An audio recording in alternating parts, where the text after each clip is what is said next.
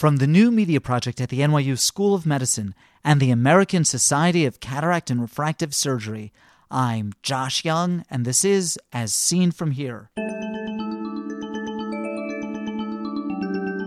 On today's podcast, a vaccine for Fuchs heterochromic iridocyclitis. Our data mimics rubella overall. There's a decrease overall dramatically in the cases of rubella, and the cases of rubella that we see are primarily in foreign-born patients.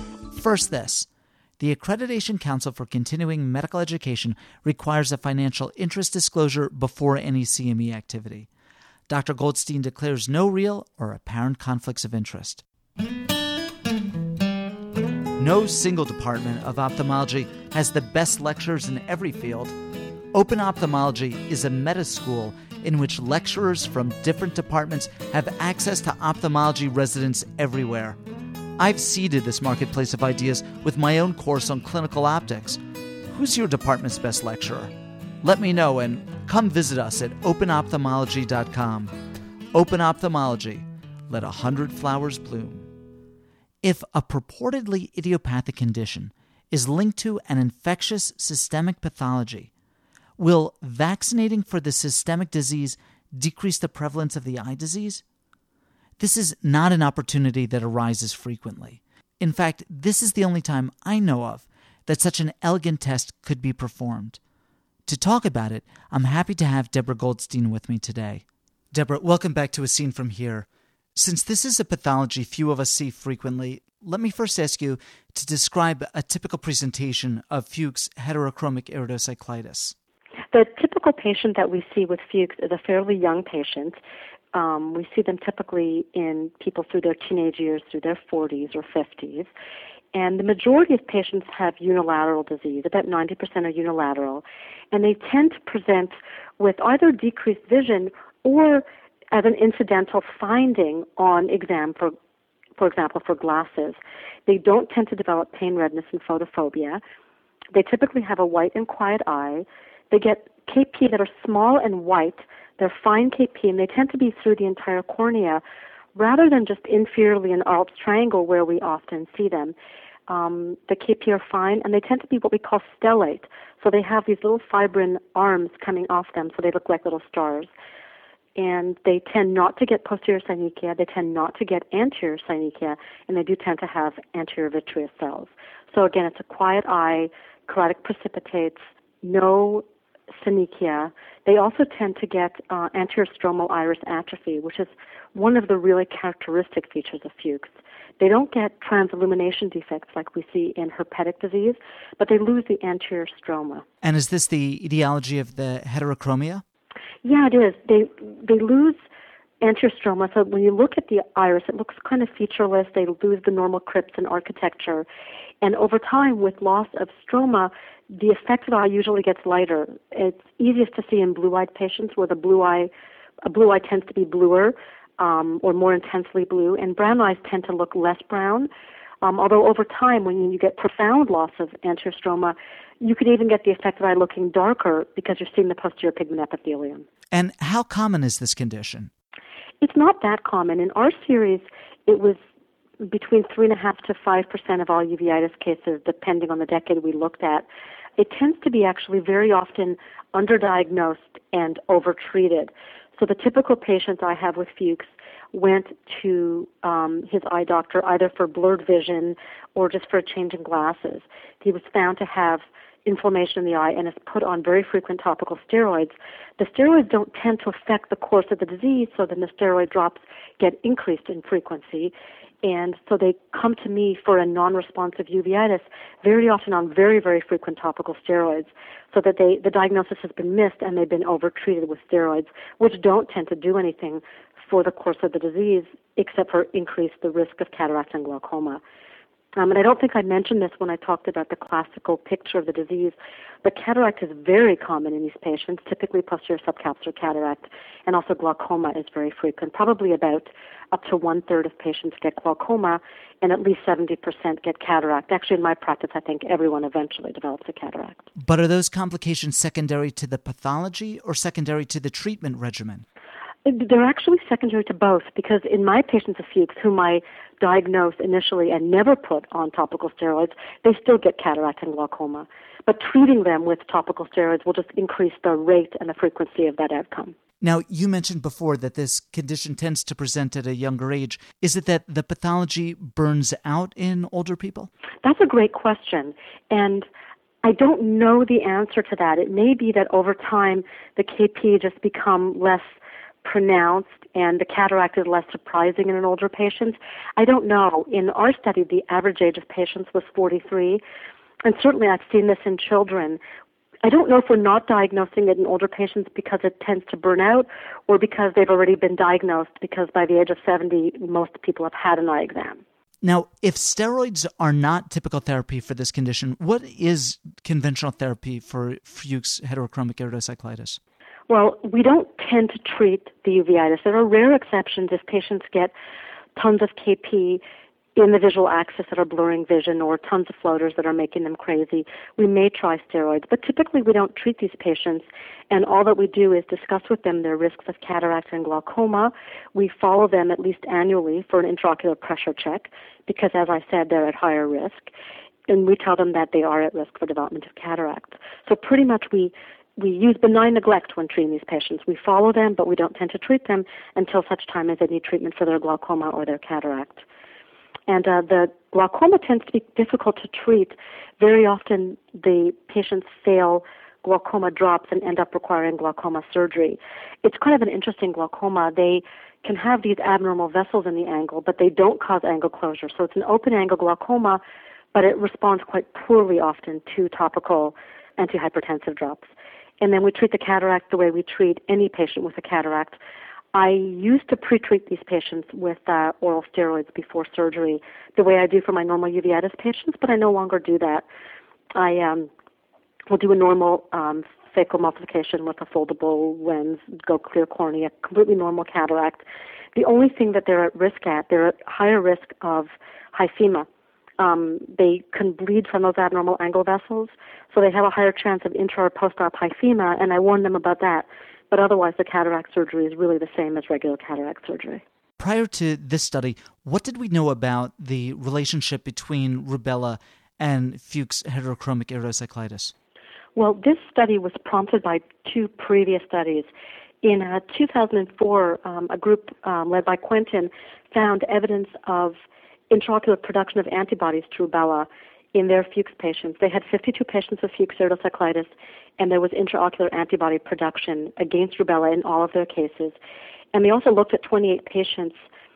They looked at the aqueous of 28 patients and found that 5 of the 28 had a positive PCR for rubella.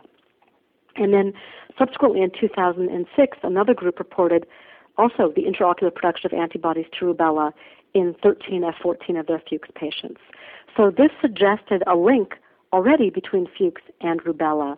And it was really when our group read the second paper and then went back and read the first paper that we thought about our patients with Fuchs and realized that, yeah, we are seeing a decrease in number of patients with Fuchs.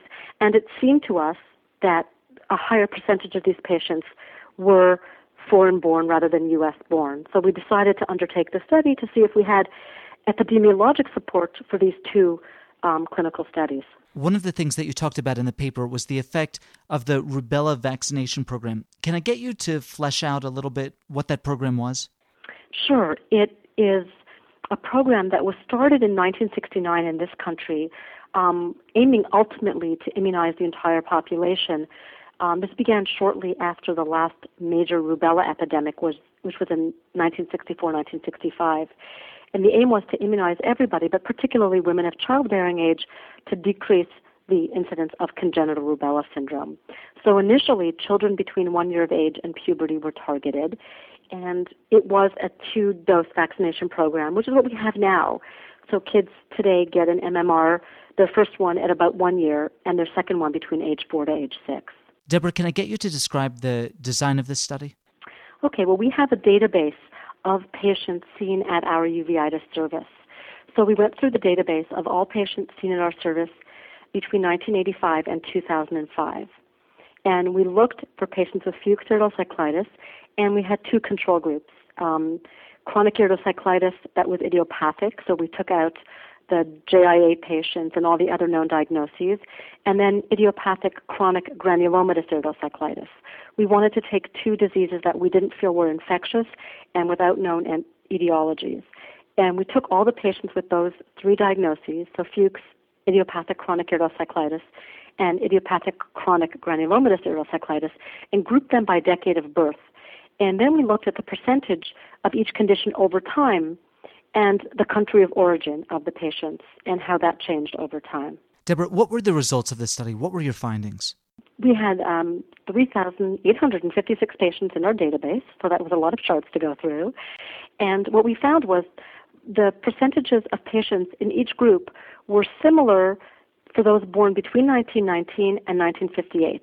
So before we had to think about the introduction of the rubella vaccination program, there were roughly the same percentage of patients with Fuchs iridocyclitis and our two control groups. Between 1959 and 1968, so that's patients who were born between 1959 and 1968, there was a 65% reduction in percentage of patients with FHI, with Fuchs iridocyclitis, but not the other groups. And then if we look at the subsequent decade, 1969 to 1978, there was an additional 40% drop. So that we saw a decrease over time of patients in our practice with Fuchs iridocyclitis. And when we looked at the patients that were foreign-born, the percentage increased over time. In the decades before the vaccination program, it was the numbers were 42 to 55%, and this dropped to 25% of patients. So, for example, those born between 1939 and 1948, we had 16 patients born in the United States with Fuchs and 5 that were foreign-born. When we look at the decade starting from 1959, there were 4 born in the U.S. and 5 that were foreign-born. And for those from 1969 to 1978 as their date of birth, we only had 4 patients total, and half of those were born in the States and half of them were born elsewhere. So we've seen a dramatic decrease in the number of cases of Fuchs and the increase in the percentage of those patients who were foreign-born. Now, if the rubella vaccine was introduced in 1969, why do you think that you observed a decrease in the prevalence of Fuchs heterochromic iridocyclitis in patients born between 1958 and 1969? That's to say, before the inception of the vaccination program. Well, that's a great question. And I actually had to think about that because I was looking at the numbers and couldn't understand them. But actually, the initial targets of the vaccination program were children between the age of 1 and puberty. So that actually accounted for all children born after 1957. So when you look at the data, if we were only targeting 1-year-olds, the numbers wouldn't make sense. But since the initial target was children between age 1 and puberty, this would include patients in that cohort. Now, if the vaccination program, the rubella vaccination program, resulted in Fuchs representing a smaller portion of the total uveitis population, we would not expect a concomitant decrease in other etiologies for uveitis.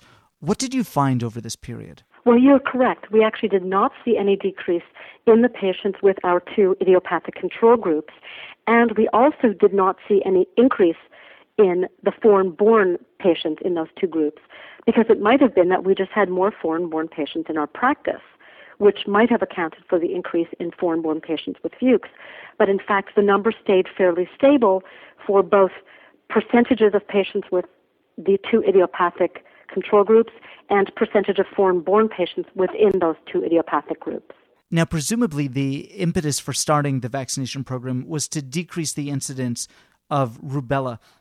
How did your findings of the decrease in Fuchs heterochromic iridocyclitis compare with the decrease in rubella for the same cohort? Well, that's a great question. We really rarely see rubella in this country now.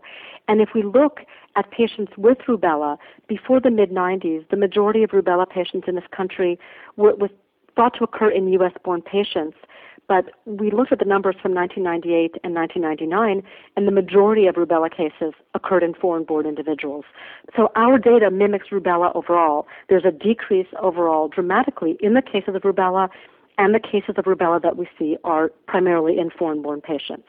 Now, in these foreign countries, similar vaccination programs against rubella were begun, although generally at a later date than they were begun in the U.S.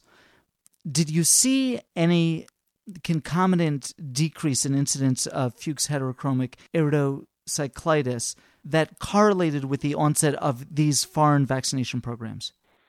I think we are already seeing that, and we'll probably continue to see more of that. Certainly, we've had a dramatic decrease in the Fuchs that we see. And even though the percentage of patients that we see who are foreign-born has increased, the absolute number is still decreased. And in the last cohorts, there were only 1 or 2 patients. We were able to obtain country of origin for the majority of patients in our series, but the data on how the vaccines were implemented in different countries was a little sketchy. For some countries, we couldn't find out what percentage of the population was actually reached, how the targeting took place. So I don't really have enough data to comment on it, but my thoughts are that what we've seen in the States will be mirrored in other countries.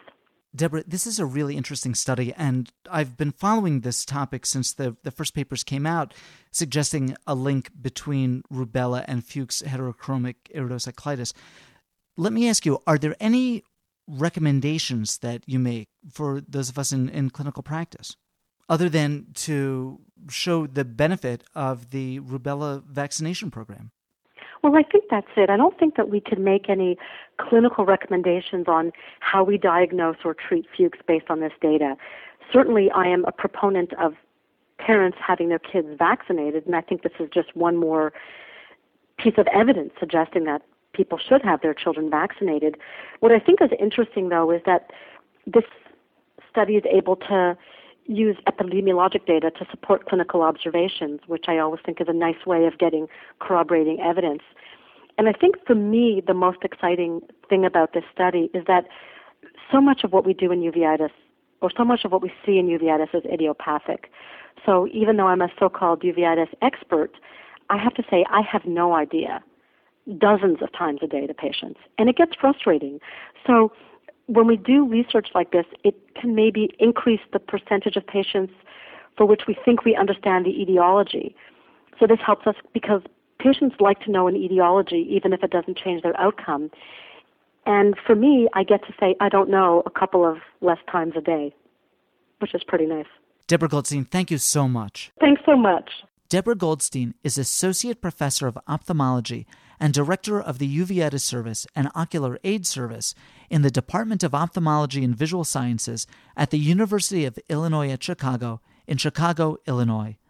Her paper, Epidemiologic Relationship Between Fuchs Heterochromic Iridocyclitis and the United States Rubella Vaccination Program, appears in the September 2007 issue of the American Journal of Ophthalmology. Ask questions of Dr. Goldstein or any of our previous guests, or make a comment about any of the topics we've discussed. These interviews are meant to be the start of a conversation in which you participate. Call our listener response lines in the United States dial area code 646-808-0231. In the United Kingdom dial 020-7558-8275 or Skype JYoungMD. Those numbers can be found on our website, asseenfromhere.com. As Seen From Here is a production of the New Media Project of the NYU School of Medicine and the American Society of Cataract and Refractive Surgery. Be a part of the next podcast. I'm Josh Young.